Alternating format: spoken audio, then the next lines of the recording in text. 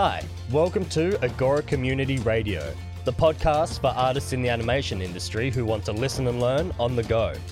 This episode is from our A Conversation With series, where we invite pros from all walks of our industry to have a chat with us about their background and experiences, and then we finish it off with a little Q&A from the audience. You can always head on over to our website agora.community to watch the full video, or if you just want to listen to what we think are the most interesting bits and pieces of these conversations, you can listen to the Agora Bytes clips on this channel. And now, sit back, relax, and enjoy this episode.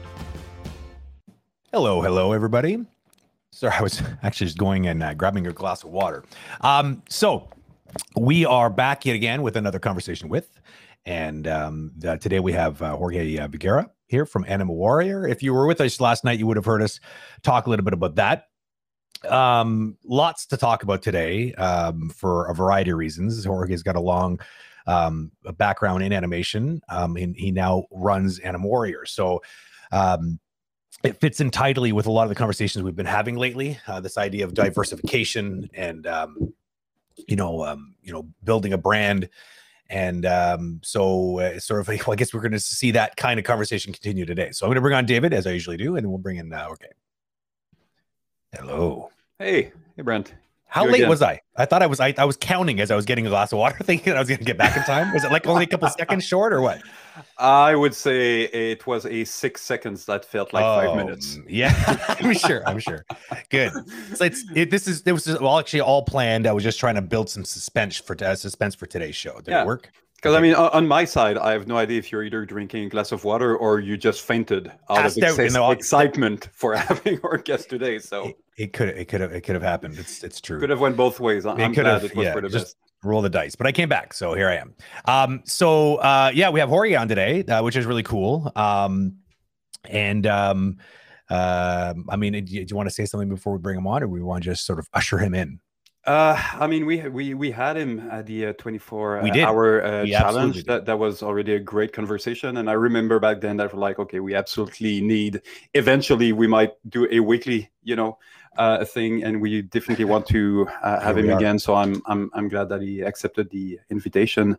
And there are so many elements in his background and current situation that is so in sync with a lot of the discussion and the question that we have from chat and people in the industry right now of going, through the process of being a professional artist, going through a lot of different experience and deciding at some point what's next. So yeah, I'm really looking forward to this one. Let's do it. Here he comes. Ready? Here we go. Mr. Jorge Vigara himself. Boom. Hello. Hi. That's the best I got. I don't have like any fancy explosion effects or something like that. So I just do boom every once in a while. Boom, like that. No, yeah. I like it. I was really enjoying seeing the two of you guys talking. Talking about you. Yes, it's like, okay, like. And you can't defend yourself because you're back there. You got no mic. I was actually wondering, does that happen to everybody who is in the background waiting? Like, is they're saying good things in the back. It's like, okay, how I suppose now to show up? Yeah. Yeah. Actually, that's a great idea. We should do an edit of all the videos, those 1 minute of everyone waiting as we're talking awkwardly, about them. Yeah. Awkwardly, like, yeah.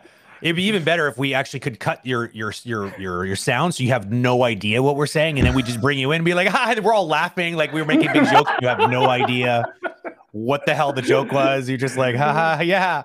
Oh man, that'd be good. I think that would be a good idea. Yeah. I don't like what they do in the sex shows where the people do like talent shows and they're in the background. People. Yeah. That's it. We should have like a special Getting Ready cam. Yeah, exactly. We could put it up in the corner. It's like here we have Jorge in the background. He doesn't know we have a camera on him, but there he is. Just stretching. Yeah. We like to start those with a quick recap of your background. So for those that might not be familiar with yourself, so we as I said, those an hour and a half goes super fast. So we try to not go into a 20 minutes detail of your glorious career. What would be the 2 to 5 short version of it from the moment that you decided to, yeah, this might be something I want to do in life, to where you are today? Whew. Well, before anything, first, let me thank you guys for letting me be here. Of course. I didn't have the opportunity to say it before, even in the background. So thank you for that. Summing things up, I guess I would start.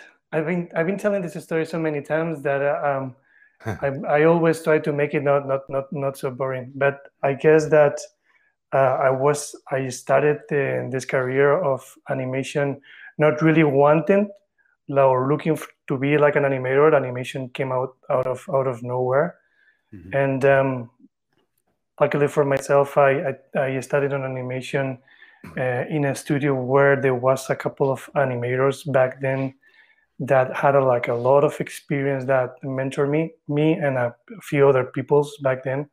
So I was lucky back then to experience a little bit of classic mentorship, through just working and being part of a show, and by the kindness of somebody, just, hey, come here, you're doing things very bad, let me show you how to do things properly. And I did that, yeah, for more or less 10 years around Europe, working in different studios, different shows, different formats, till I finally came to Vancouver. And that was for Sony Pictures, and that was when I started to question things and to burn out a little bit, and to start to pay attention to different aspects of the profession in animation, like people, not so much about the projects itself, of the creative aspects, but more the people, the conditions that it comes with it. And little by little, I started to step away from it, doing different kind of things. I go into studying some other stuff. Till I recently, like 3 years ago, I decided to say, okay, I think my time is to do something else, look for new projects, and create something that is more aligned to my vision. Before that, I have to say I was very lucky. I had the opportunity to explore different projects here and there. I went back to Spain to do some VR with friends. I came back to Vancouver to help Stellar Creative Lab. I don't know if you guys heard of them, but now they're like booming out. They just released this trailer from the Marvel What If, and it's fantastic to see how they are. Yeah, just in 3-4 years, they just boom, they're doing all that. So I helped them to create that studio, and I explored different other studios. So it was a nice kind of like research in the meanwhile I was creating the setting up for Anima Warriors. And then 3 years ago, I said, okay, this is the time to launch things. I have to say, I didn't do it like, it wasn't called Anima Warriors at the very beginning. I was more narcissistic, so it was my name, Jorge Vigaras. Narcissistic or lazy, which will maybe a little bit of both. No. I'm fully narcissistic. It's purely narcissistic.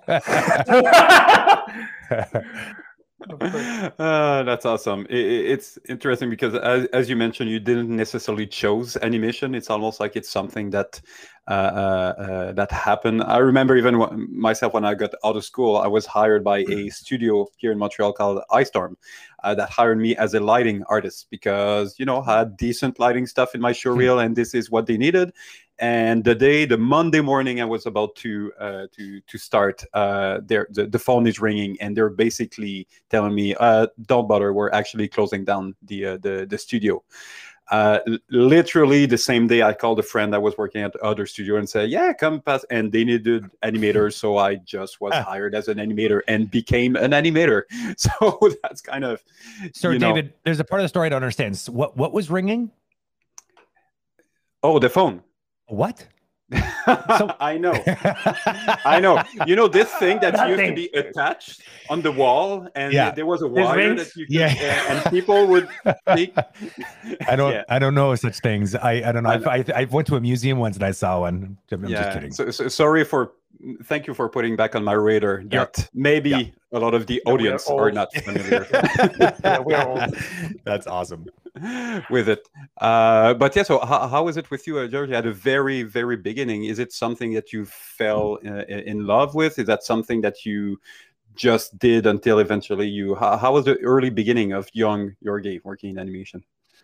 To be honest, I needed a job, like desperately. I don't want to get too much into drama stuff, but I was having basically problems in my family home. So I needed a work, and I needed to do something, to find something somewhere. And somehow this happened even before I finished my school studies. I was studying in this school. It was like a private studies, and 6 months before I was like a personal crisis there. Like okay, I need to get out of my house, and I need to find a job. And then I went to my school. I saw a posting, and the nice job post. This is another thing like it used to happen before, not anymore. Like a physical core were with papers on it, and they were looking for a junior, and it all happened within days. So I can say that basically because of my personal situation, animation saved a little bit my life, because I needed to get out of my house, and so I moved into a new place, new job, first job. I think it was within 2 weeks, something like that. Like boom. Yeah. So I got into that job because I needed it, and I was lucky. Did you have any idea of what you were getting yourself into? No idea. Of course, no idea. I had no idea. My first job I didn't know. First job interview that I had related to the industry. My dream was to be a director, and sometimes I have that. It's still there. It's still somewhere. It's still there. I might explain the way to do it, but studying a direction was very expensive. It's still very expensive. With the times that we live, that it's a little bit more affordable, I believe. But back then, my belief it was, I don't know, for a Spanish family, like 60,000. In my family that not necessarily had a lot of money. So I went into a study like graphic design and digital production or digital creativity, something like that. Mm-hmm. So I had a little bit of animation. So my experience doing animation was very limited. And all I have in my head, and I'm sure we can talk about this for hours, was the how to do background videos from Pixar's and DreamWorks back then, that was putting everything like it was like a beautiful kind of like thing to do. So I was expecting something like that. Never came, but that's what a little bit like what I was looking for. Yeah. And assuming that you had a fairly successful career and became by industry standard became a really good animator at the highest level, starting from barely knowing what you were doing at first. Do you have some of those moments that you realize that, oh, I'm becoming better, oh, now I think I'm actually good, oh, I think I'm actually really good? Do you have some of those moments that you remember, and what made you get to those different milestones? I think it was the capacity of having fun. That was the moment. I don't know if you experienced that. I didn't have fun. I don't know if you guys have done it, but I didn't have fun in my first 7-8 years of career. It was still a struggle. Yeah. Sorry, I was muted. What was that like in your mind? Like, why did you isolate exactly what was causing the lack of fun? Yeah, I think it was a lot of part of it. There was a lot of ambition, like trying to be good and become better, comparing myself to others. Okay. So I remember myself being in a position of of trying to cruzar el charco in Spanish, that is to cross the seas and become a Hollywood animator or something. So I was really putting myself into the pressure of doing that as soon as possible, right? And that was no fun. I mean, even though I appreciate that, somehow that pressure that I put into me right is what helped me to be now in the position that I am today. Back then, I remember like the pain and the suffering and the. So then one. Go ahead, sorry. No, I was just saying, just because you had your eye was on the prize, and you kind of forgot to stop and smell the roses a bit, right? Like you just were, instead of enjoying the process and the craft, you were focused and like single-minded on a goal, and that's kind of sucked the fun out of it. Yep, yeah. Absolutely. Yeah. And do you feel that you were actually improving faster when you started to enjoy the process? Is there a correlation between the fun and the improvement? Actually, what I think that happened is that I stopped paying attention to how much I was improving, because that was my focus. My focus for the first few years was to improve, get good at, get recognized, get my, looking at how many people was looking at my reel. 2,000, 3,000 people. Yeah. No, I realized that wasn't helping. So the thing that what I did was to start to enjoy, to have fun. That was the big moment that I remember myself. I was starting to work on Popeye, in the short film of Popeye at Sony. We just finished Hotel T1 and another couple of shows. And that was when I was starting to crash down, like running into not being happy and realizing about how things that I was doing bad in the way that I was, or how the compass that I was using in my life was not great. So in my profession, the way I readjusted was deciding to use everything, all my skills, to have fun. So that was the change. The change was, now that I can have fun and to decide to start paying attention to what other things, is when I started to realize at the same time that people was liking my work in a different way. And also I could do the things that really I was looking forward to do. As opposed to things you felt like you had to do, you were doing things that you wanted to do, animation-wise. Yes. I'm curious. Yes. I hopefully you don't mind me digging into this a little bit more, because I find it particularly interesting and very valuable for the people that are listening. This epiphany that you had, like, what did that look like? And like, because it sounds like the version of the story that I hear now is that you were grinding yourself into a pulp because you were focused on being like the best, and that's what you were doing. And you were probably overworking yourself. You probably weren't giving yourself enough rest. You probably weren't giving yourself enough latitude to just actually enjoy everything. You were just so focused. And then you had started feeling a bit of a crash. Like you started to have doubt, and you started to wonder, you probably were not feeling so great about all that, and you were probably tired. And I'm just curious how you made the connection that seemed to save your love for animation to go from that sort of steel focus to suddenly, like, you switched. Like, what was that? Like, how did you bridge that? Like, what went off in your head that said, I just need to let go of these things, or I need to do things differently. I need to work somewhere else. I'm curious what it was. Well, I wish I could say it was one thing, and one morning that I woke up and I said, yeah, sure. Damn it. Here I was thinking you had the secret of life in your bottle. I'm a different person. Or I took a pill or something. I'll have to bark up another tree, I guess, for that answer. If you find somebody who knows how to approach those kind of epiphanies faster, please let me know. Yeah. Yeah. No, I guess that I did therapy. I had to run into therapy. Well, firstly, I got introduced into meditation and relaxation techniques. Interesting. Which is something that we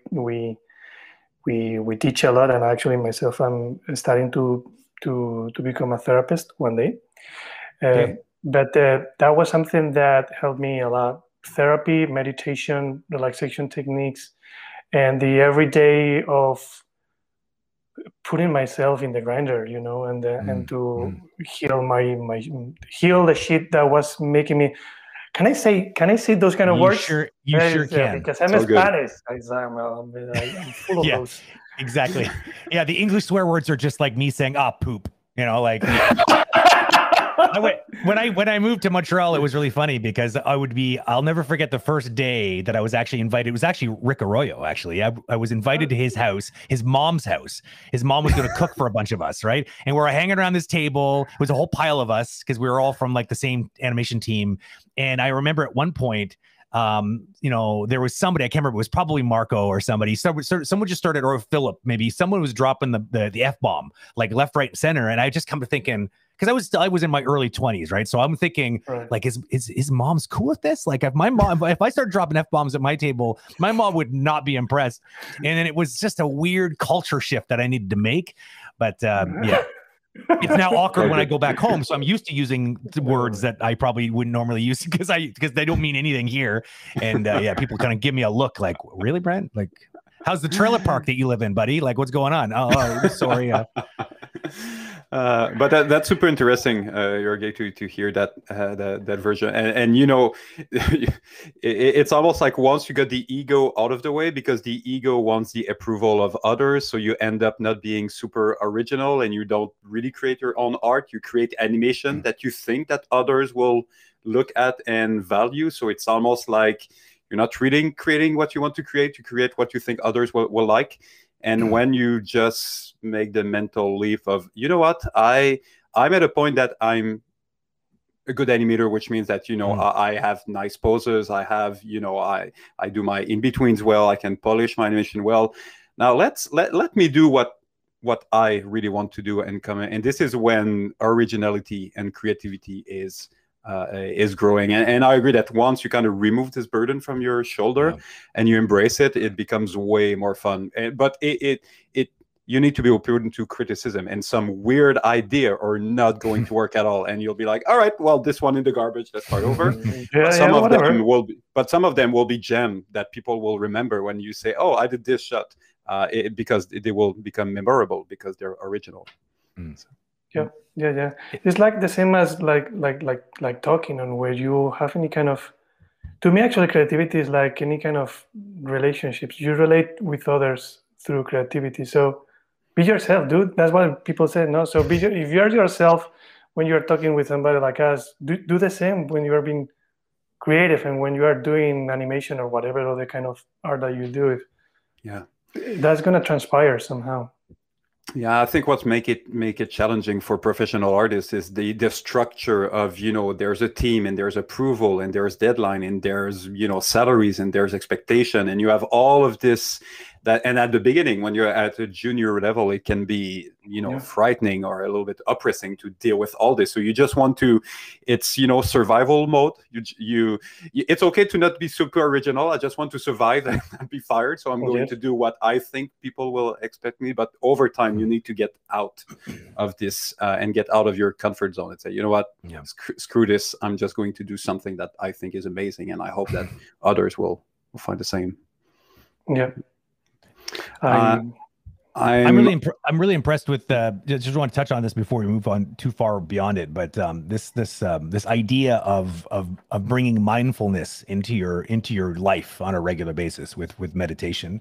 It's interesting because it makes sense, right? That's kind of what you needed, because the whole thing about mindfulness is that you need to quiet your mind for at least for a little bit, and so it would almost give your brain space to maybe, like, the part of your heart could maybe have room to tell the brain, okay, Mr. Ambition, you know what? Like, can I take the wheel for maybe a couple hours? And maybe that was it. Maybe just that. Like, do you see a correlation between the sort of the meditation that you were doing and maybe the beginning of the ascension for you to be back in a more happy, more productive, more creative Jorge? Was that at the beginning? Yeah, no. Oof, so I wish. No, it came in late. No. So that's one of the things that I should say is that's why at the same time that I was starting to do meditation and going to different practices, I was also doing therapy and learning about self-therapy. Okay. So for the very beginning of first few years, meditation was supporting me, let's say, my purge my just getting out all the meditation all the toxic stuff out. Yes. Because when you meditate and during that which is basically a practice of observation and awareness, you can see, of course, you have the chance to see that beautiful part of yourself that comes out, that heart that speaks out. Right. But at least in my experience, what happened is that my heart said, wait a little bit. I think that you have first to work out a little bit with all this crap that you have accumulated all this throughout luggage the years. Back here. Yes. So let's start with that, and then I'll happy to jump in once that you pay attention. Right. To this. Oh, interesting. Okay. Yes. So it was first getting rid of all that negativity and all those things that were kind of in the way of happiness, and then you could. And then at a certain point, at least in my experience, I started to have the space and the opportunity to enjoy. But it was very interesting because even in creativity and in animation and all that crap that was coming out, even though I did my best to be a good person, even though I was just trying to not pay so much attention to those things like the narcissism, my ambition, it still comes out. Unconsciously, it still comes out. So thanks to meditation and thanks to the mindfulness and all that, I helped myself to realize about these games that interiorly sometimes the mind plays with you. It's like, oh, you think that you are not self-important, or you think that you are narcissistic? No, you still are. Here goes. And I'm still animating, and throughout those first few years, I'm still animating, thinking, I'm pure-hearted. I'm amazing right now. Right. No, dude, you are doing this again with the same reason. Right. But you got a reflex to catch yourself, which is the important thing. Before, you would just let that sort of spiral and like roll down the mountain like an avalanche, and then you just that's it, and just took over. Where now you at least had a mechanism to be self-aware enough to realize what you were doing and try to reset yourself and recenter yourself, I guess. Yes, that's the beauty of the practice of meditation.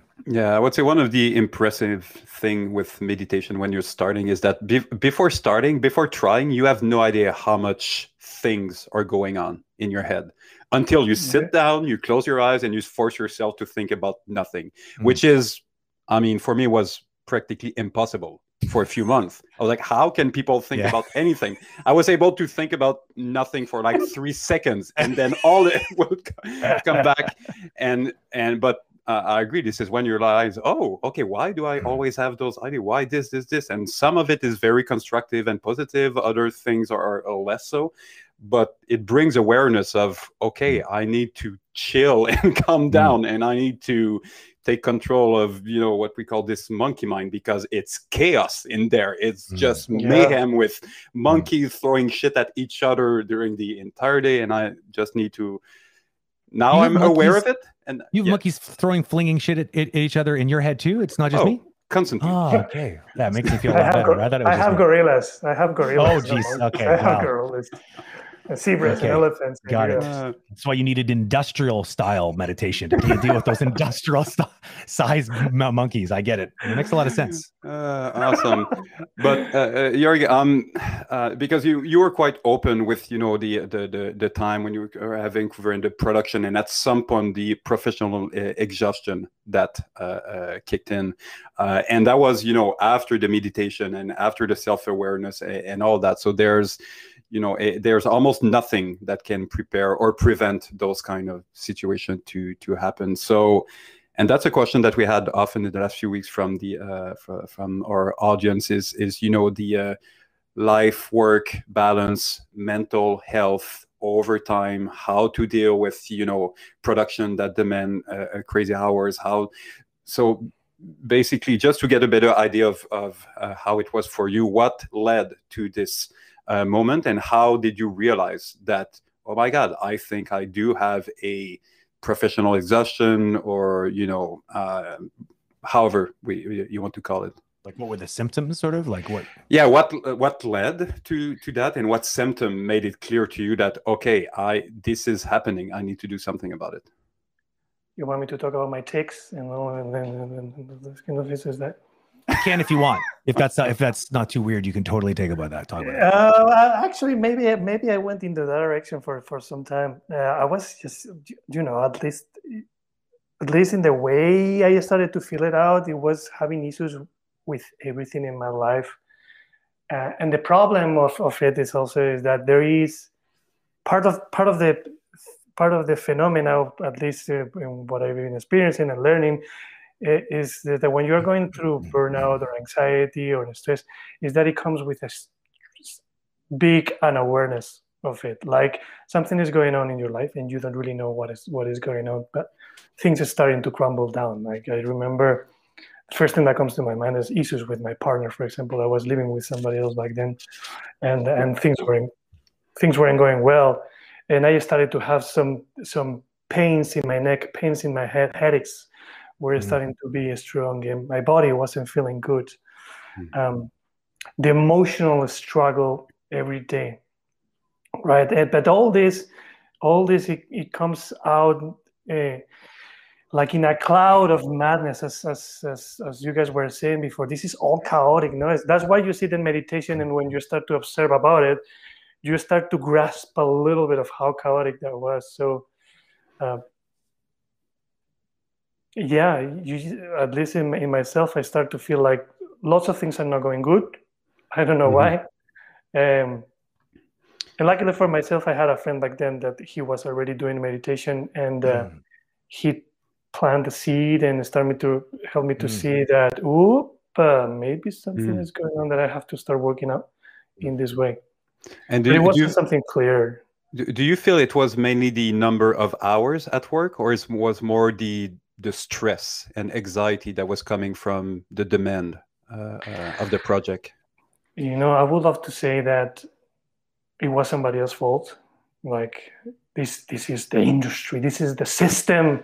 It's all the fault of the system. But to be honest, myself, I've come to learn that I was also guilty myself. I was the one who put myself in the situation of, because of my life history, because of my condition in my family, how I grew up and all that, I started creating a life that was based, as I was saying at the very beginning, based on ambition, based on fame. So first, I was the first one putting myself all that pressure. So that's a big one. Of course, I don't think that also the industry, and I would even say, but I don't want to get into conspiranoid things. But I'd say that the work system and all that is not fantastic. It's not good. It's not ideal. It's to find. If I might just jump in really quick, what's interesting about this, and I've seen because we see so much burnout in this industry, I feel like it's unfortunate that the actual the unfortunate reality is so many studios are set up to not necessarily consciously, but maybe indirectly are like they are breeding grounds or like outlets for people that are on that kind of curve. That's the problem. Is it because it's like they're if you don't have a good company culture, we talked a little bit about this last night on the Q&A with David, a good company culture should be aware of these kinds of things and see the patterns in their employees and try to curb this idea of workaholism and people that are driving themselves into the ground, because it's not sustainable for the studio, because they'll have a high turnover rate, and it's certainly not sustainable for the individual. And so the problem is, it is a two-sided coin. It is for sure people that are ambitious will put themselves into those positions at those studios. But unfortunately, a lot of the studios are not prepared or not equipped to help curb it and to help support and help make sure that those things don't happen. They're like a vacuum for people that are ambitious, and they're like a black hole. They just get sucked in, and there's nobody that help kick them back out or help regulate it. It's like a perfect storm, unfortunately. Yeah. And not only that, go. No, go ahead. I was just about to say that in that line, what I think is even worse, Brent, is that schools are taking over that philosophy and are starting to apply it to students, and that's one of the things that we're starting to not do anymore. Whereas you can see how schools, they even call themselves, or part of the things that the message that they spread is that they're getting students production ready. Yeah, and we can talk about this for a long time, but basically by getting people production ready means being ready to first to look at how to satisfy the vision of other people, how to understand the system of the industry, and to just just to do what you're told, and to do hours. Yeah, they push people to do hours, and they introduce the people to, you have to work a lot and you have to take the effort to. Some students that comes to us, there's a big conversation. The thing of how can I get into an industry that is so demanding. Yeah, that's interesting. Yeah.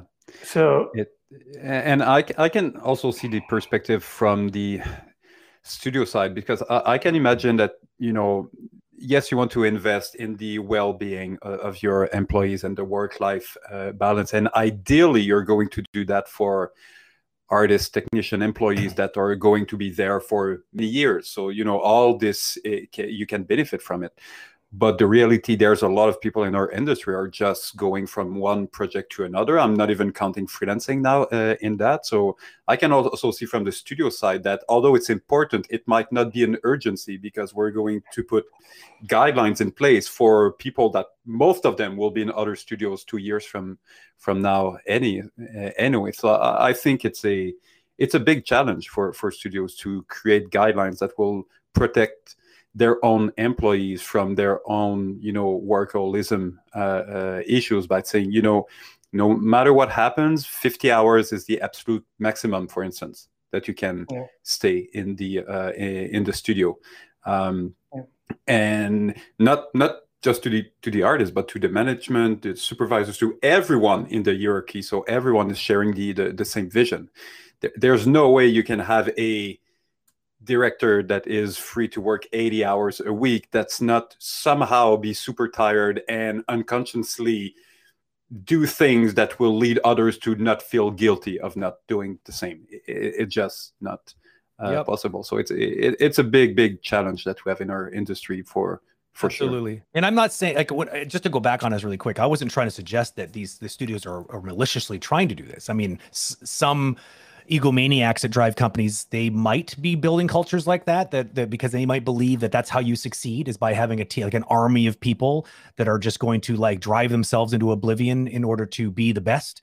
But I feel like studios like that often eventually they have a studio burnout. It's like the morale of the studio drops so low that it's like it's like the studio is burnt out in a way. Like karmically, they're depleted.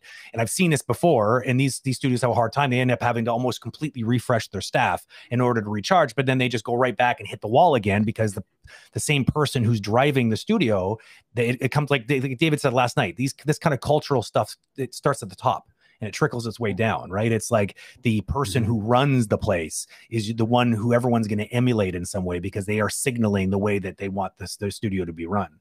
I really, that idea about the school, it's funny. And it's amazing that it never occurred to me until you said that unfortunately, because the industry is like this, schools prepare people for that. And so we're literally teaching people, we're normalizing it. We're normalizing this idea of workaholism and this idea of where the priorities, you're not the priority. The production is the priority. When in reality, how can the production be the priority if you're not taking care of yourself? Like it's crazy if you think about it. And it's true. I mean, I went to Sheridan College. It was like that. I mean, it was even a kind of a thing of pride, these schools that are known as boot camps, because it's like literally trying to be a Navy SEAL. Like they put you through hell. And then the people that make it on the other side, and I've seen people burn out in these schools, and they're broken people. Like they like their love, what they felt that they wanted to animate, and they flunked out of school, not because they weren't gifted, not because they weren't dedicated, and not because they didn't love the craft, but because they didn't make it. They ran out of steam, and they had to ring that shame bell and walk off the beach. It's, to me, that's sad, because it's like, how do we change an industry if we don't solve it right there at the beginning, and teach people that there's another way. There is actually another way. Yeah, it's fascinating. Jorge, I'm curious to know, how much did this period of time in your career had an impact on the decision to start Anima Warrior? That used to be your own name for, narcissistic reason, as we explained. But how much was it already something that you had in mind, and was just a final push that you needed? Is that something that you said, I need to stop and do something else? How did this transition happen? Yeah. First, Well, first, and I'll be super honest, first it was the needed to create a way of sustaining myself that would allow also my creativity to keep going, because I'm a creative person, right? So I needed to find that combination of bringing money in, but also create stuff and animate. Not necessarily animate. Probably, I'm not sure if. To me, animation is something that I really like, but what I'm really passionate about is creativity in general, and all the shapes of it. So the creation of Anima Warriors was what came out, let's say, as this kind of like, okay, I think that starting to teach and starting to create a character, for example, everything actually started a little bit with the idea of, okay, I want to create my own character, the character Rick, applying a little bit of the things that I like in a character and doing animations that I like with that kind of character, and start to teach in the ways that I like to teach. So everything started to go in that direction, like step by step. It's not that at the very beginning I had the big idea of Anime Warriors. And then when the classes were going good and the toy rig people was already familiar with it and all that, was when I realized that the next step was to create something that was collective. And that was what we are still trying to do today. I like Anima Warriors to be an experience or like a product of collective effort, because that's how I believe creativity is, like a healthy creativity is by the conjunction of creative individuals that pay attention to their own creative needs and creative, let's say, satisfaction in a healthy way that comes together, and out of conversations they create something together. That's how I'm understanding team creativity these days. So that's how I need to create an entity that or a body that can hold that vision together. And that's why actually it's called Anima Warriors, because being fancy and attempting to look a very interesting person here, I can break down that Anima Warriors basically means fighters of the creativity. Anima is the Latin word for creativity, and psychology is related to the feminine side and creativity and all that. And warriors is also another term that is used in psychology, and people that let's say that is trying to do their best to be healthy and to self-realize. So that's why we are fighters for being healthy creatives as a team together. Awesome. That's and members and students and all that. Yes, of course. That's a pretty cool name, and it's a pretty good strategy to not have your names, so you can eventually just step out and let others carry on with the vision. And then on another practical level, it might be a little awkward when you try to brand Jorge Vigara, and then everyone's walking around with like T-shirts that's got Jorge Vigara on it. Like I would do it, I would wear it. It would be kind of weird that people would be calling me Jorge whenever I walk around.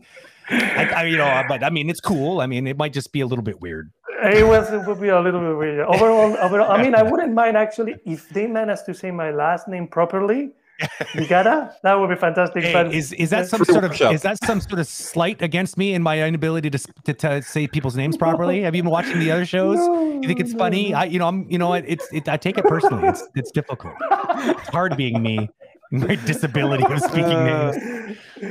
It's interesting how you mentioned that creativity is involved in creating a business, because it's right. At the end of the day, it's not animation, but you start with nothing and eventually you have something. So, what is the name? What is the logo? What does the website look like? What is the first character rig that we're going? And all of those are very very creative things that you have to do.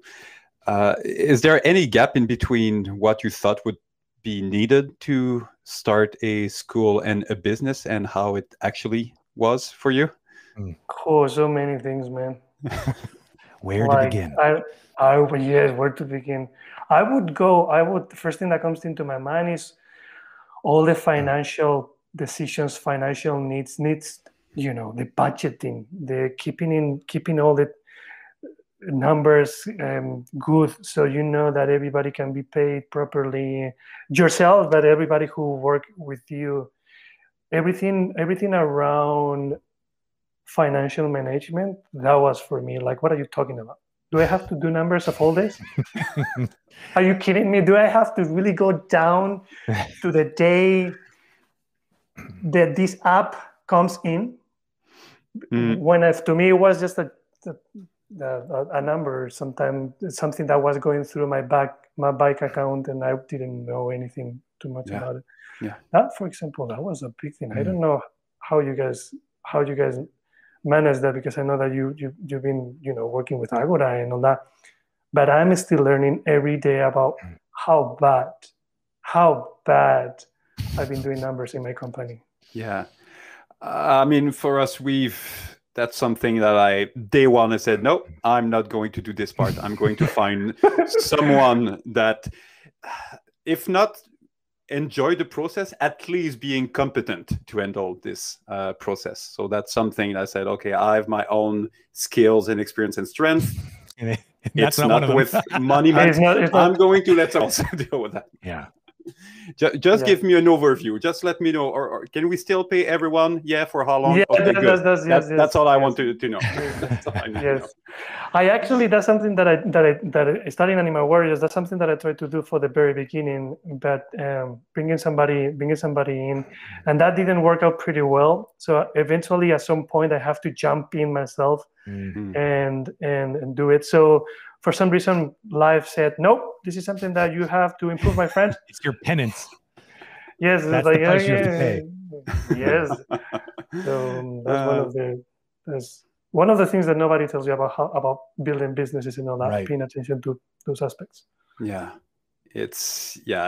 When you think about starting a business, usually you think about the either the fun part or the part that you think that you're going to enjoy, but you don't know what you don't know. There's so many things that you have no idea that you'll have to deal with, and when you have to deal with them, it's usually too late to stop, because you've been already working for a few weeks or a few months on, and it's like, okay, I just need to deal with this. So it's resilience is probably the number one quality that anyone either starting a business or working on your own branding. Some days you'll be super inspired and motivated, and other days you will literally prefer to, do anything other than what you have to do. And if you don't do it, no one's going to do it for you. And guess what? You're going to think about it, that you have to do it tomorrow. And so it's just going to be worst. How do you see Animal Warrior evolve from here? Or at least how would you hope that it evolves in the upcoming years? Well, to be honest, we are in a moment that, at least I think this week, we have become the Animal Warriors that I wanted it to be 3 years ago when I said boom. Because part of when I was thinking about it first time, talking to people, starting to build things up, there was one main concept that I wanted to do, and there was two. One was the possibility to teach animation from the creative perspective, from the skill sets, building up the skill sets with like an intense kind of like teaching, and that's the full training program, which is something that we launched very recently, and we didn't have the capacity to do that till very recently, because we were working in just doing small classes, something that we could build up till the moment of that we can offer something that is more rigid, let's say, that really embodies what we want the people to learn from us. And the other thing was the concept of learning by streaming services, by subscription, in which people just, affordable and a flexible way, people just can learn about animation, because myself, and I think that lots of people in the industry can tell how expensive it is to just get a glimpse of what it means to animate, right? Mm-hmm. And I'm happy to see, and something that I've been learning is that schools right now, they're catching up. Technology is starting to be part of the schools every day, so people can start, or kids can start to practice animation and to do digital art now in the schools, which is fantastic. But even though it's still a big commitment. You have to guess that that's something that you want to do, and you have to pay a lot of money, right? So I always wanted to make Anima Warriors a platform flexible and accessible for people to choose their own path to learn the way they want to learn.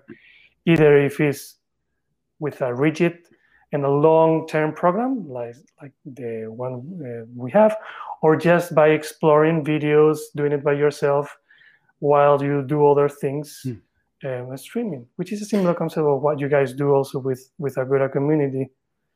So I'm interested to know more about it. So what is this new streaming service? So basically what is provided, and what is the difference in the payment model than, the usual enrollment? So till now, these days, what we've been doing is we've been offering online courses, like pre-recorded on demand. You can just buy one, for example, and you have it lifetime.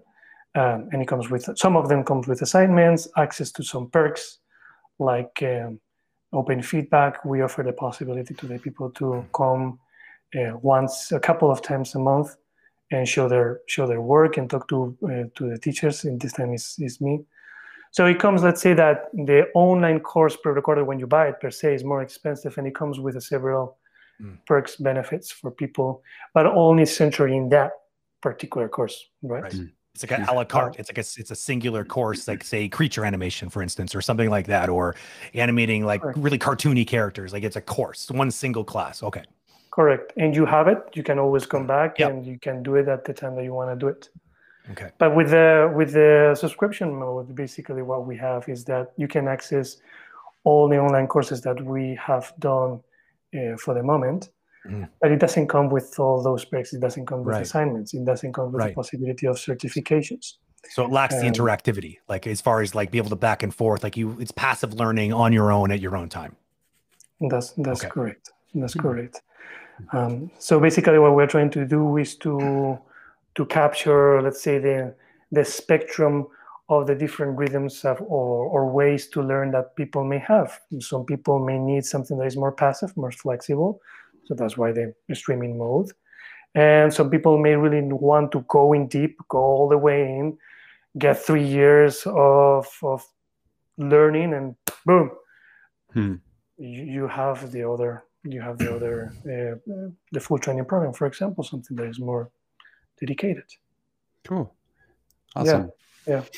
And in terms of, do you see some students that, because when you have an online school, you also by default building a little community, in between the instructors and the students and all that.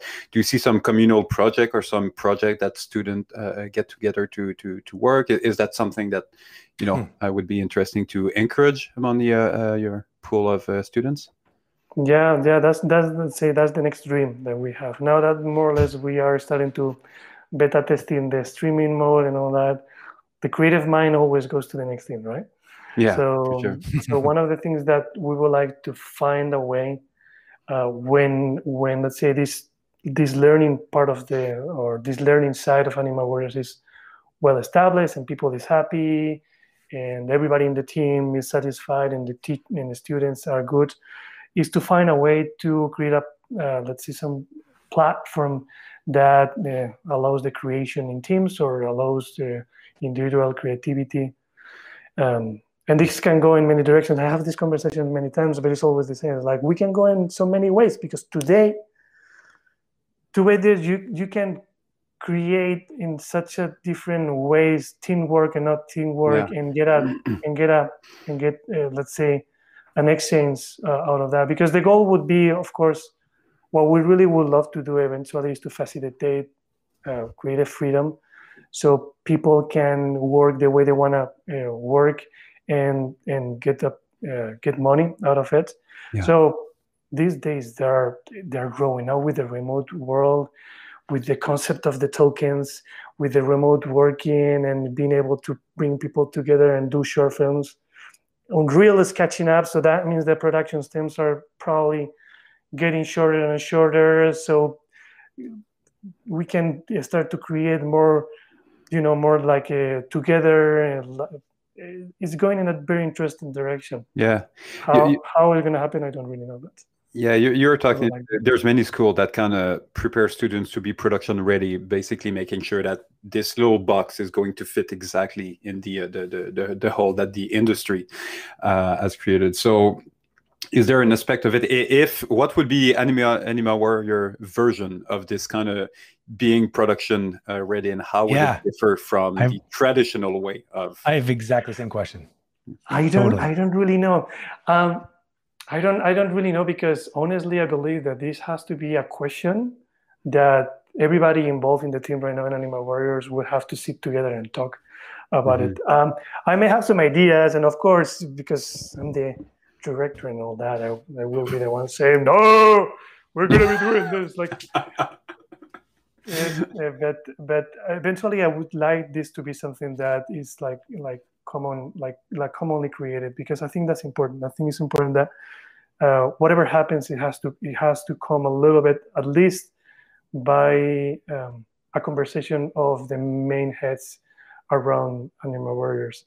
If you ask me, I have many times the dream of what I propose, which is basically a farm, or sometimes I have this idea of having a beautiful studio farm with this tiny little, or like a village there is like food, people growing food outside. If they don't want to do animation, they can go growing food, they can do meditation, whatever, taking care of cows, taking care of horses or dogs or something.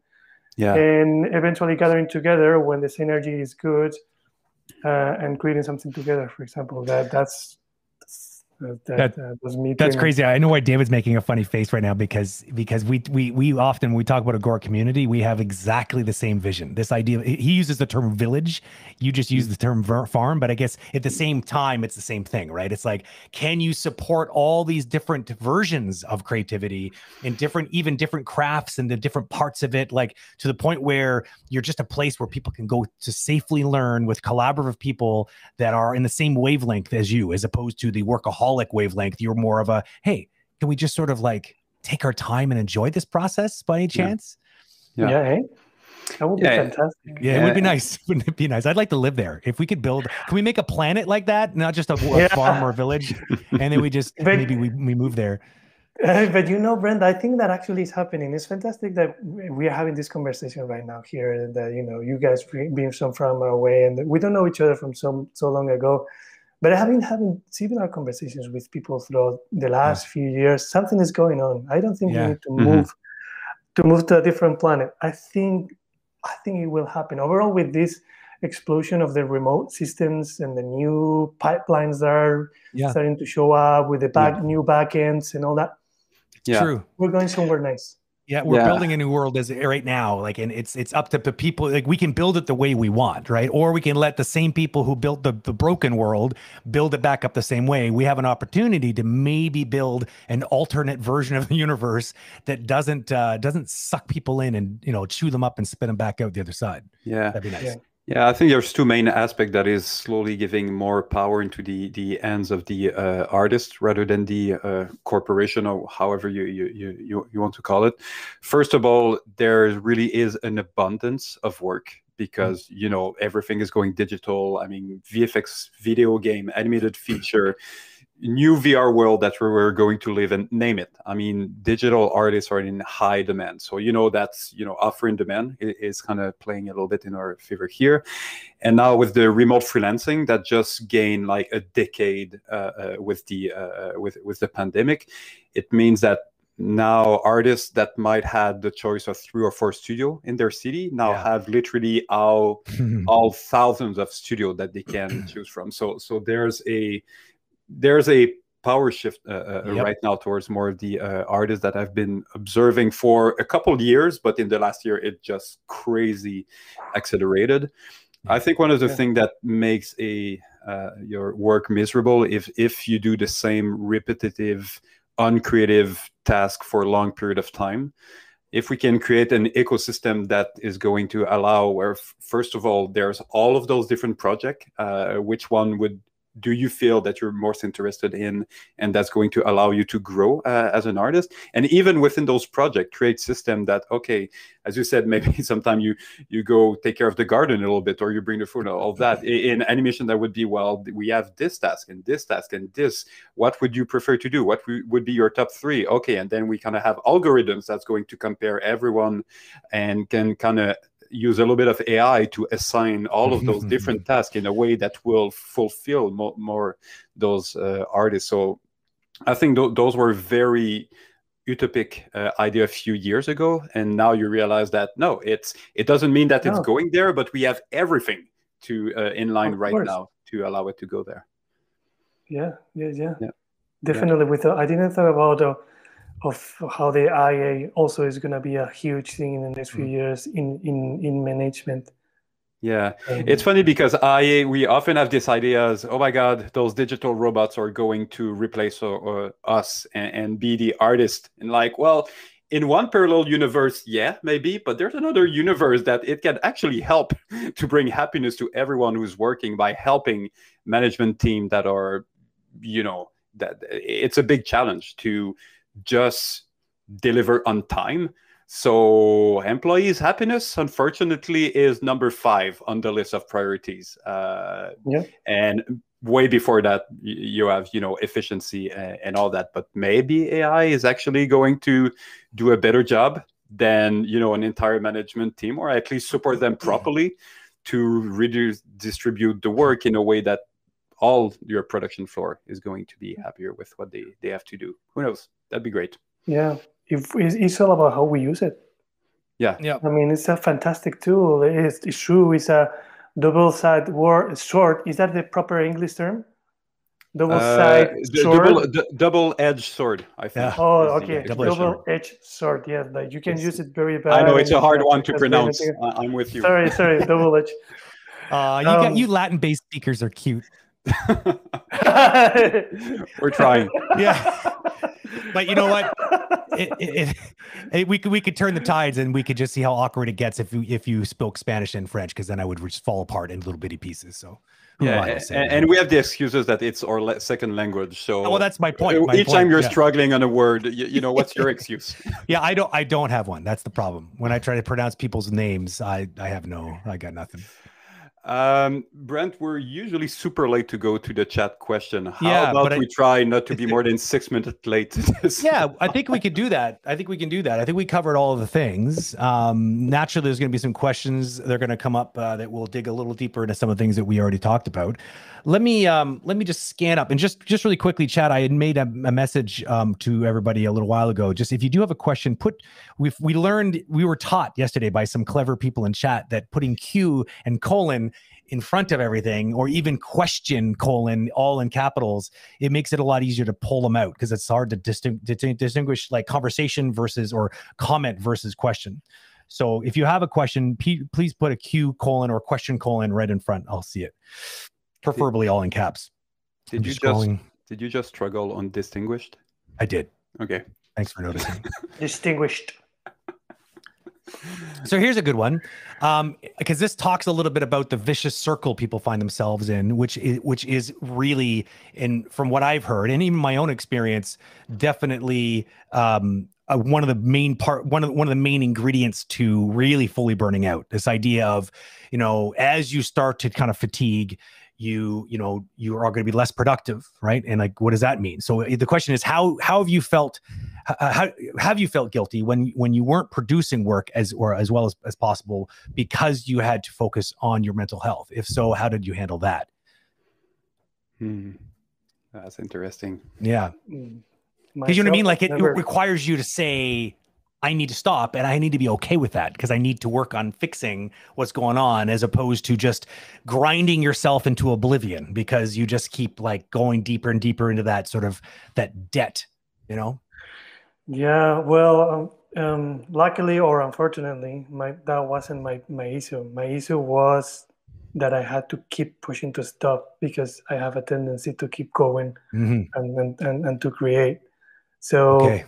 So you weren't becoming less productive. You weren't allowing yourself to be, which was part of the problem, I guess. Yeah. My problem was that I was producing too much. Right. And I was all the time, we're doing this, doing that. Right. Mm-hmm. I have an interesting take on this one. Because if I put myself to a moment of professional exhaustion, and at the time I had no idea what was going on. I felt, fatigue, extreme lack of motivation, especially on Mondays, lack of inspiration, inability to concentrate for a long period of time, and all those things that you're like, what's going on? And I just started to rely. Now, okay, I was in a director position. Obviously, it's way different when you're in a RTC, either junior, mid-level, or senior. But basically, I just started to rely much more on the team. I started to delegate work that I would usually handle myself. So it was this part of recognizing that, okay, I don't know what's going on. It might be professional exhaustion, but I definitely do not function at the top of my ability. I'm not going to try to fight it. I'm just going to delegate as much as I can and explain to everyone why I have to delegate this, and this. And at the end of the day, it was the best thing, because when I eventually came back after, I would say maybe a 3-month period to, peak performance, I had already delegated a lot.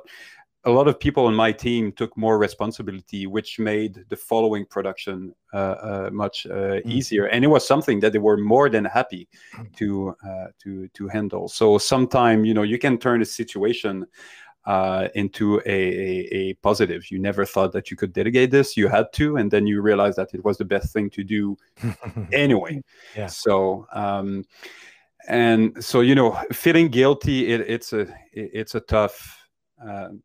It's so personal. I mean, there's some people that are completely narcissistic and nothing is their fault, and they're not feeling guilty about anything. And on the other extreme, you have those that victimize themselves, and any situation that is even totally out of their control, somehow they will feel guilty about it. So it's just to find the right balance. If you think yourself that you're in this situation that you need to take a break, just be transparent, communicate with transparency, but at some point, you don't have to care about other people's judgment. It is what it is, and you know what is best for you. If you feel guilt, you need to work on yourself, maybe meditate a little bit, that's a different issue, I think, that you might have to deal with. Yeah, that's a very good. I would highlight the thing of the communication, because it's one of the things that I've seen around that it lacks, and we don't teach even in this industry or in the schools how to communicate properly. Well, first, it's good that we're having this conversation, because we're normalizing that these kind of things happens. So once that you are aware of that, communicate. I think that's very key. I hope it's going to be in the curriculum of getting artist production ready to talk about this. If this happens, here's how you should, and maybe have therapists even come in just to explain, here's our signs, here's how to behave in this situation, here's how to be respectful, but respect yourself first, here's how to be professional, because otherwise you just have no idea how to deal with that situation, especially absolutely. If you're in a junior mid-level position and you don't want to lose your job, then it's just the worst. But I would say, let's not wait, please, till the studios decide to bring a therapist in. That's another thing that I would add to what you were saying. Like, if somebody, or if you're going to some kind of mental issue thing, if you're aware of it, apart from communicating and all that, just reach out for help. It's not bad. Yeah. We have to also help normalize people that is nothing bad happening, really. We all go through mental issues at certain points in our life, and asking for help to therapists or psychologists or something that feels right on your alley and your taste in personal work is key. Yeah, I think there's a stigma that, what we call mental issues, but it might not be the right term, but it's basically that, your brain does not function at peak performance. And sometimes there's either a guilt, or it's a little bit taboo, and people feel like it's a weakness. But, if your car makes a weird sound and needs to be to the garage, you're not going to feel weird about it. You're just going to go and take the time to repair it, and that's it. It's just to be recognized that, yeah, the brain is a complicated machine. There's a lot of different things going on. There's neurons and there's hormones and all that. And yeah, it can be unbalanced for many reasons, and you just need to get it fixed. Don't feel bad about it. Yep. Yeah, but I think the one of the biggest problems is that the idea of burnout is a close cousin to mental illness. And I'm not trying to make a direct comparison here, but it is the part of our body, the brain. Unfortunately, society has stigmatized people that are having problems with that part because you can't see it. Someone breaks their leg, it's like, oh man, that's so bad. You got a cast. How long are you going to be out for? Someone says, oh, I'm on a burnout, or I'm, I have some other mental sort of like a depression, or who knows? So you mean that you're just lazy, right? That's yes. Well, that's exactly it. That's the problem. It's immediately what happens, unfortunately, is that there's a stigma associated with it. And I mean, mental health professionals have been trying to fight against this for years. It's why Bell here in Canada has the sort of the mental health awareness days, and people are supposed to just freely talk about it. But it is awkward. And I think it's because it scares people. This idea of not really, and so that there's that weird, like, people tend to be a bit more negative. Like, it's not, broken bones are they sound painful. I've never had one, knock on wood, but it seems like something that's not pleasant, but it doesn't scare us, in the same way that mental sort of mental problems actually does. It really, I think, affects us in a negative way. So there's just this stigma associated with it. So I think that's the biggest problem, is people don't want to admit it, that they have to go to the dealership to, like, it's like getting something really awkward checked at the doctor. And I'm sure many people have lots of stories. There's some things that you might hold off on telling the doctor about, just because it's awkward and you don't want to talk about it. Sad, really, but yeah.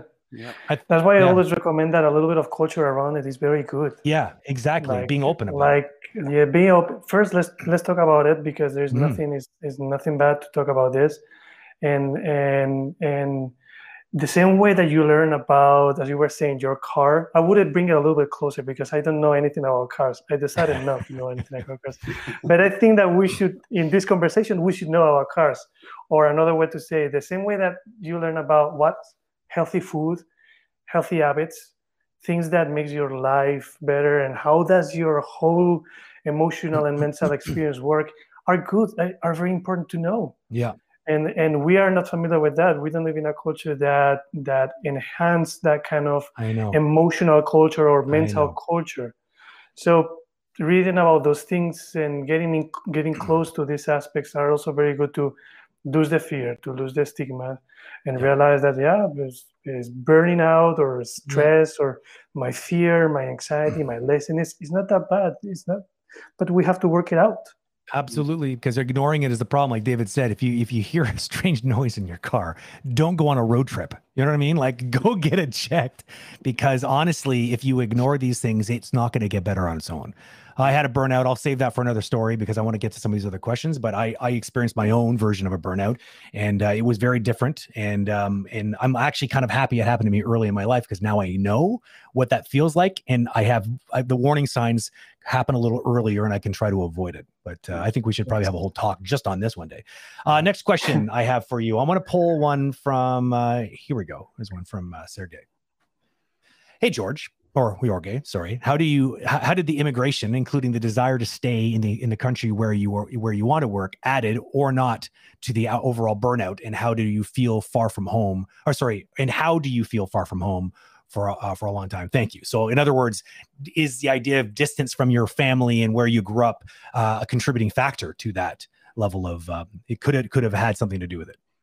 No, actually, it was the opposite. I don't really want to get too much into psychological stuff, even though I love that shit, as you can probably see. But no, actually, it helped me in a different direction. It helped me to heal. Because basically separate myself from the issues that were coming from my family, the culture that I worked. Yeah. It's like brand new scenario around my life. So that was what I needed in order to clear out and realize, oh, look at everything that... It's not that I'm blaming my history there, and it's not that I'm blaming... But living in that situation with everything that had in my original country was keeping me and going in circles. I needed to clean that out. environment was part of the cocktail, the toxic cocktail that was sort of negatively affecting you in a way. So you're removing that, like from like a cancer, removing it from your life, you could finally feel a little bit of freedom from that negativity, I guess. Yeah. Or the cork. I would say it's like the cork that I have. The cork. Okay. And then remove my cork and then things can go out. That makes sense. That's interesting to think of it like that. It's like that was the main blocker. That was like the main thing. You deal with this, then you could start the path of healing, I guess. Yeah. So for some people, maybe it would be very different. You know, maybe people who do have positive experiences with their home and their family life, that might have made, that could be a contributing factor for sure. For people, of course, because so many people do live far away from where they grew up, because, you know, if you happen to be born in a country or even a city or a state that doesn't really have an industry, you're going to move. You're going to move because if you love it, you're going to travel to where the work is. So I've seen a lot of people, they burn out because they just miss their family too much. We have a lot of people from France here in Quebec for obvious reasons, because it's a French-speaking province. So naturally, if you're going to move to Canada, why not move to Quebec? Like, it makes sense, right? And a lot of them, they stay here for a couple of years. They really like it, but it's like being far away from their family for too long is too much to take. They usually move back. Not always, but a lot of them do. I'm going to bring a question from, because before we have these streams, our community manager, Scott, he ends up sending out a lot of posts about the chat, and people have quite a chance to ask questions ahead of time. So I have a couple here I wouldn't mind tackling here to make sure that we get that properly represented in the conversation. I'm just copy and pasting it. Give me a second. There it is. And here we go. So this question is from Coon Animates. How do you plan for your shot? What kind of this is changing completely away from the previous topic, but that's fine. What kind of resources and inspiration do you look for when you're just planning? Like, you create what is the Jorge sort of recipe for inspiration on a shot? Yeah, and you get 10 seconds and go. And it's so easy, right? Yeah. No, I think what I do mainly is to first, many times I let my inner mind to speak to me and to see things, so that I follow that many times, which I can see that is the look for fun. Many times is, okay, how would I do that in a way that is fun? Because that's something that I've been trying to do every time that I do something or whatever I create. So whatever the system I use is for the sake of enjoying it. So it may be maybe like taking a video reference, or maybe doing thumbnailings. But what is important to me is that I stay in my personal way to be, and I try to have fun and come out with ideas without restriction, because it's planning at the end. No, if you don't get dirty when you are planning and when you come and play and you try these different things, when are you going to do it? Because things as the shot overall progresses, right, things are starting to get more rigid, and you have to. So for me, probably I would say the planning is the most, if not the most, that closest, the most creative part of the process, where I am aiming for 200% of creative satisfaction, and that comes definitely with a sense of fun. Yeah, I agree with that a lot. The idea of like, when are you going to do it otherwise? You know, and I think a lot of animators are guilty of just going with the first idea and then animating. And then there's a momentum behind it. You start getting into the splines, and then it's like, there's no way I'm going to go change those base poses now because I've already invested too much time. And it's like, it's now or never. It's like think of it like how concept artists, you know, like when you take a look at an art of like a Pixar, you know, DreamWorks movie, and you look at these beautiful art books and you look at the concept part, and it's like, they really explored in very different directions just to really try to make sure they'd landed on something that was fresh, that felt like a good fit for the project. They tried things, they experimented. And so animators should think the same way at the beginning of the shot when they're planning. Like, what are the ways, right? Like being a kid, no? Sometimes be a kid. Yeah, totally. Yeah, just play, dude. Yeah, exactly. Bringing it back to having fun, right? Like you just we started this whole conversation with like, how do you find the fun again? And that would be part of it for sure. Yeah. Brett, we have a pretty interesting question from Pilar that I think that could bring a lot of value, because we've been talking a lot about it, but most people that didn't went through it might have no idea what I saw that question, but I felt like we already answered it. Didn't we? Like, what does it feel like? What are the symptoms of burnout? Yeah. This one? Mm-hmm. Yeah, I think we did. Didn't we? Didn't we already cover that? Like what were the signs that you were burning out? I don't know. I mean, like we can talk about it. That's my personal way of feeling burnout. That doesn't mean that everybody has to feel burnout. Okay, well, David. I think it's good to go in the specific. I'll go first, and I'd like to compare with you guys because it is very specific. And before you went through it, it's to me there's like 3 level. When we say work exhaustion, for me it's like level 1. It is what I think I experienced. Then burnout would be a level above that, and then like depression would be the 3rd level. So what I think is experience is like the number 1 level of. First of all, it started overnight, like literally the day after we delivered the project. Adrenaline kept me like, ongoing for many months, and literally within 24 hours the first symptom kicked in. The first thing is like immune system just gone. I had a mild cold that lasted for at least 2 months, and I'm usually never sick. Cold. Like I have one small cold every other year for 2 days, and that's it. This one just didn't want to go anywhere. Are you sure that you're not COVID-19 patient 0? I'm just saying. That was way before enough, so to not be related. Is it too early? Is that too early? We can't make COVID-19 jokes yet? Okay, my bad. Maybe. I would say no concentration. The brain fog, however we want to describe it, but not being able to concentrate on anything more than 5-10 seconds was another thing. The constant fatigue. You get up in the morning and you feel that you're still tired. You don't feel that you're well rested. And the no motivation, which means that you have a lack of dopamine. You don't look forward to accomplish the stuff. The motivation that you usually get from that just seems to have disappeared.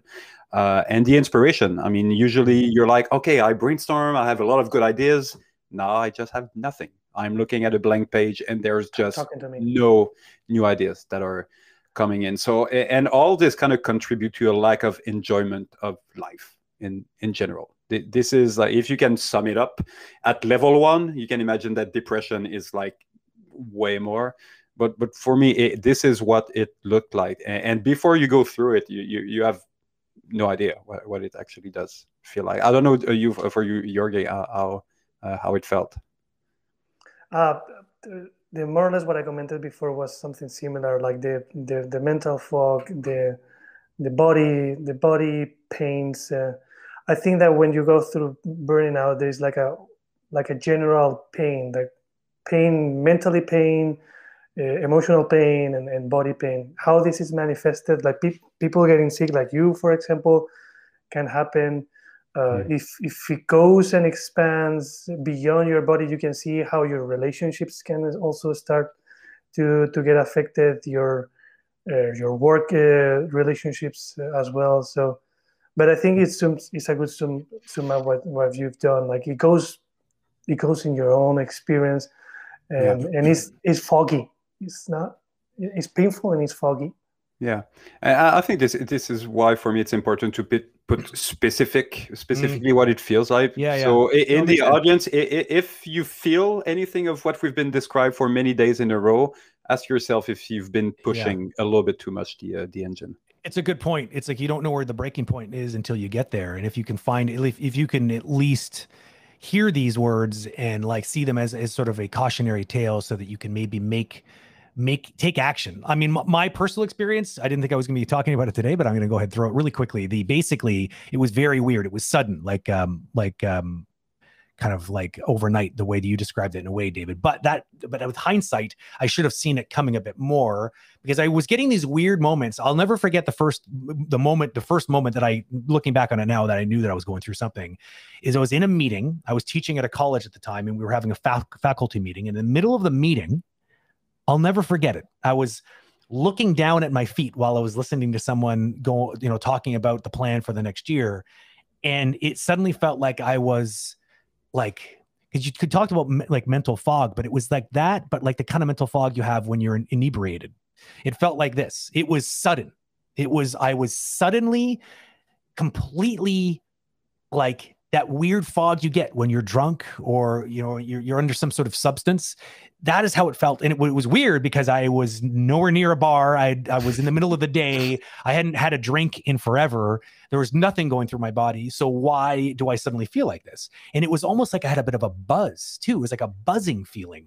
And I was like, okay. And then it was kind of almost amusing at first. And then I started to panic because it was like not wearing off. And I remember walking home in this weird state of like feeling like I was in this weird glass vial, and like the people around me, I felt like I didn't connect with them. I felt like I know now I was going through some sort of thing that people will just, they would describe it as disassociation. Somehow my brain was disassociating from my own reality. And I was almost like looking in on myself. And I went to bed and thinking, oh, maybe I just need some sleep. I woke up still feeling like that. And eventually it wore off. And I don't know why. And I was like, oh, that's weird. Maybe it's just something I ate. But it happened again one day at work. And when it happened, it hit even harder. And David said, you were looking at the screen looking for motivation at work. I looked at the screen. I was looking at Maya. I didn't understand what the buttons did. I'm not even kidding. I was looking at the same software that I looked at for years and years, and I couldn't tell you.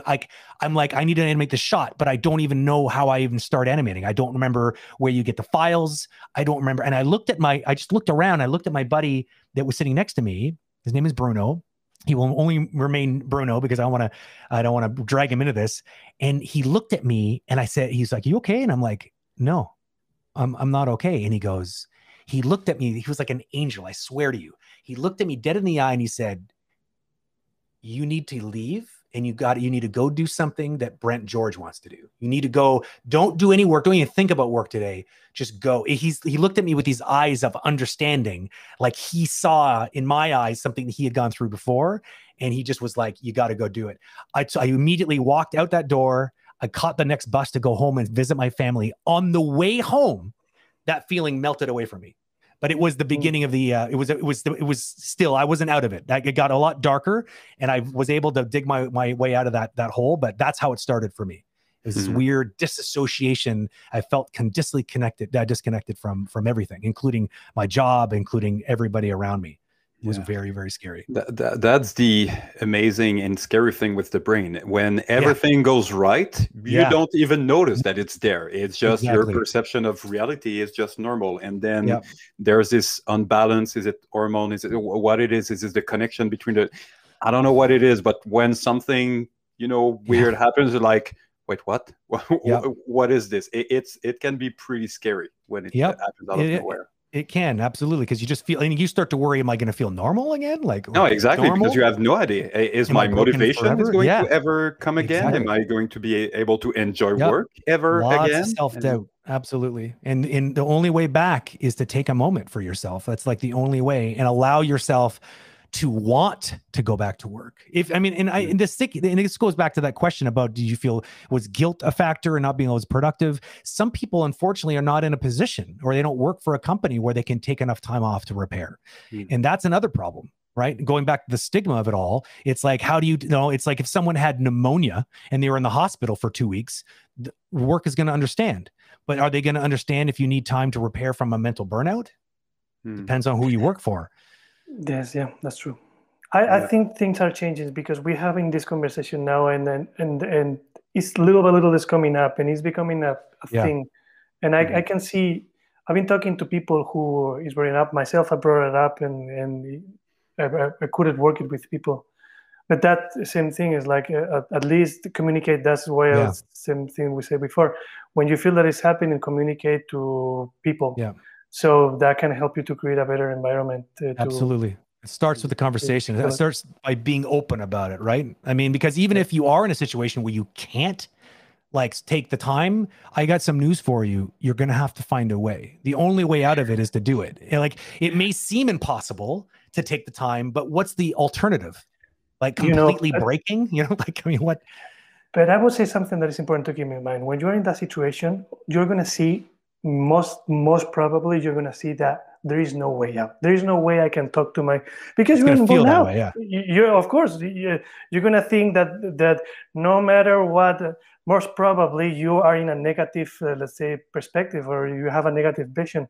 So that's why you have to step away from that and not follow that negativity, and hope that by talking about it, because it happened. People, if you are honest about it, most probably people are going to feel it, that you are going through something, and that can open the door. Yeah. So it's good to observe the possibility that when you're in a situation like that, your vision and the possibility to heal it may look bad. Exactly. Your judgment is being affected, unfortunately. Your judgment is being affected as well. Yeah. So just better start to talk about it and ask for help. Yeah. And maybe try to remember this conversation we just had and know that you're not alone. And there are other people out there probably sitting around you that have got experience. They may not talk about it, but they probably have. And so you have to accept it and just know that there is light at the end of the tunnel, but you have to choose to walk towards it. You know, not the other one, not that light at the end of the tunnel, the one that, like the positive one. It means getting better and like, jeez, is it hot in here? Good that you specify that one. Don't walk towards the light. The other one, the other light. Jesus. Trying to be inspirational. I'm like, I fail.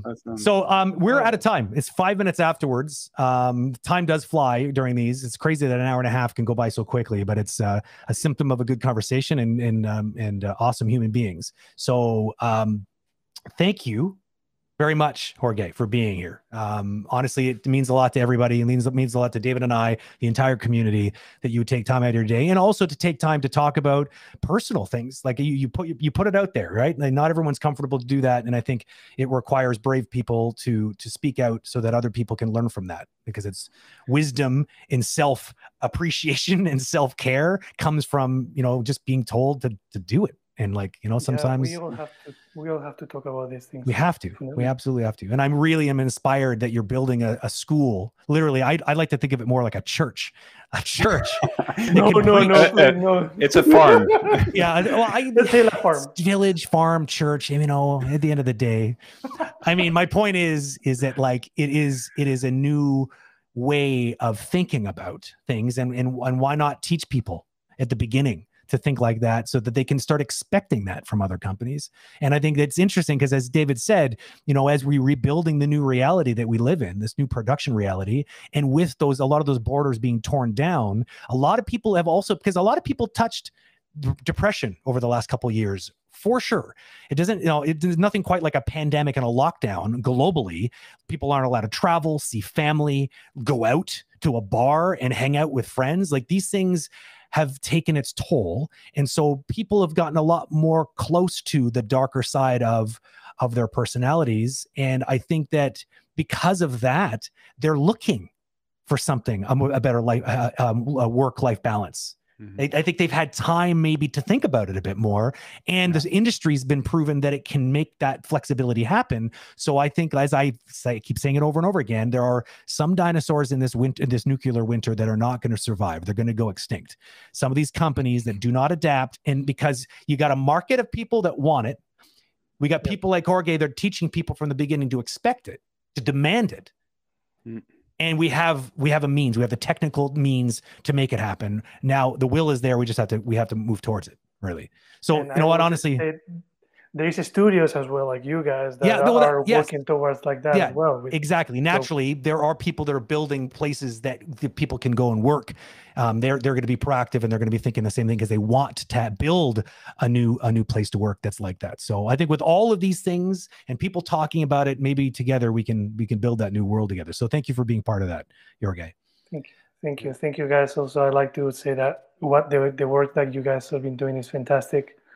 In many ways, not just as a studio and the philosophy that I'm knowing that there's behind the studio, also as a community, and with this kind of events and spaces for people to talk about these things is super, super helpful for everybody. So I think that you guys are doing a huge contribution to the industry in general, but also in general to the culture of the world that we live in. And what the best part is? We're having fun while we're doing it. Yeah. What would be the point otherwise? You see what I did there? I framed the whole conversation. Oh my God. Okay. You redeemed yourself from the super dark. Thank you. Well done, bro. Okay. Well, I'll see you guys later. Hopefully we'll see you around, Jorge. Your energy is always appreciated. So you're amazing. Have an amazing rest of your day out in the West Coast. Your beautiful scenery. He showed me his scenery from his desk the other day to make me jealous, and it made me jealous. Yes. So enjoy that for all of us, and I'll see you both on the next one. Cheers. Okay. Bye, guys. Thank you. That was great. Bye. Okay, well, another conversation with, and yet another amazing hour and a half that flew by in a heartbeat. So hopefully you learned something from this. We really put a lot of our dirty laundry out there today to talk a little bit about a very touchy subject that a lot of people don't know how to talk about. So we're hoping that if we are going to be just dumping out there, that you feel comfortable talking about it with the people that you care about. I think that if we encourage people and to be open about this and not suffer in silence like so many people do, maybe we can make this industry a little safer to be in. Because I mean, I've had burnout myself. I've also had employees that are definitely going through things that are difficult, and it's not easy either way. But I tell you one thing: we're in it together, right? As a human race, at the very least, and maybe a bit more specifically in this small family that we consider animation. I think we need to support each other and make sure that that we look out for each other and make sure that people know that it's okay. And that that people need to take time and take care of themselves, because it's not worth it. It's the one thing I can tell you right now. It is not worth it pushing yourself beyond that limit and maybe even souring the entire industry and like this craft that you love so much. It could turn, because your body and your mind have a way of building allergic reactions to things that are unhealthy. If your animation career ends up being an emotionally and intellectually unhealthy for you, you might lose your grip on it, because you it's just as a defense mechanism. So you gotta, if you love it that much, you gotta learn to let go a little bit. Okay, so I think that on that big, deep, profound note, I'm going to see everyone on the next one. As a little reminder, Sunday evening, we are doing our 10:30 p.m. Live review stream on my channel, which is at over_animated on Twitch TV. You can also find us at agora.community/live. These are the community reviews that we're doing as a kind of a prototype. If you want to be part of this, you'll need to, I think it's Wednesday today, isn't it? Is it Wednesday today? Yeah, it's Wednesday today. So you still have time, I think. If you take a look at Instagram and Facebook, Scott has been putting out a Google form that you can fill out to submit your work and your candidacy to be nominated as somebody being reviewed. It's always random, so it is a lottery. Put your name in. If you don't win one week and you still want to do it, put your name in the next week. We're going to keep doing it over and over and over again. So look for that and fill it out. Scott's not in chat right now, so he's not going to be the handy person. He usually has to drop that link, but you'll find it. Trust me. So, and if you missed your chance to do that, then come out and hang out and join the conversation as we take a look at this stuff together. It's always a blast taking a look at people taking their steps towards self-improvement in this very complicated and very thing. Oh, look at you guys. I love you guys. Thanks for that. Yeah, Crab Nuts and A to the J are like literally duking out for like the #1 Agora community member. I don't know, man. I don't know what we're gonna have to have like a knighting ceremony where you got to get knighted for the month as being like the one. So thank you. That's the form. Go ahead and fill it out. And if you want, you can join the stream. Otherwise, we'll see you next week. Q&As are always Tuesday nights at 9 p.m. Eastern Standard. That's David and I. Sometimes we bring in a special guest. And again, the Sunday, it's 10:30 p.m. Eastern Standard are the streams. Have a good one. Stay animated. See you guys around. Thanks for listening to this episode. We hope you got a lot out of it. Agora Community is a free resource for artists in the animation, visual effects and gaming industries, providing daily educational material, free rigs and assets. We also have a range of experts you can purchase affordable animation reviews from to help you level up your skills. You can check it all out at agora.community. Don't forget to follow us on Instagram, Facebook, Twitter and LinkedIn for updates on upcoming conversations and free animation quick tips. So, until next time, stay tuned and stay animated.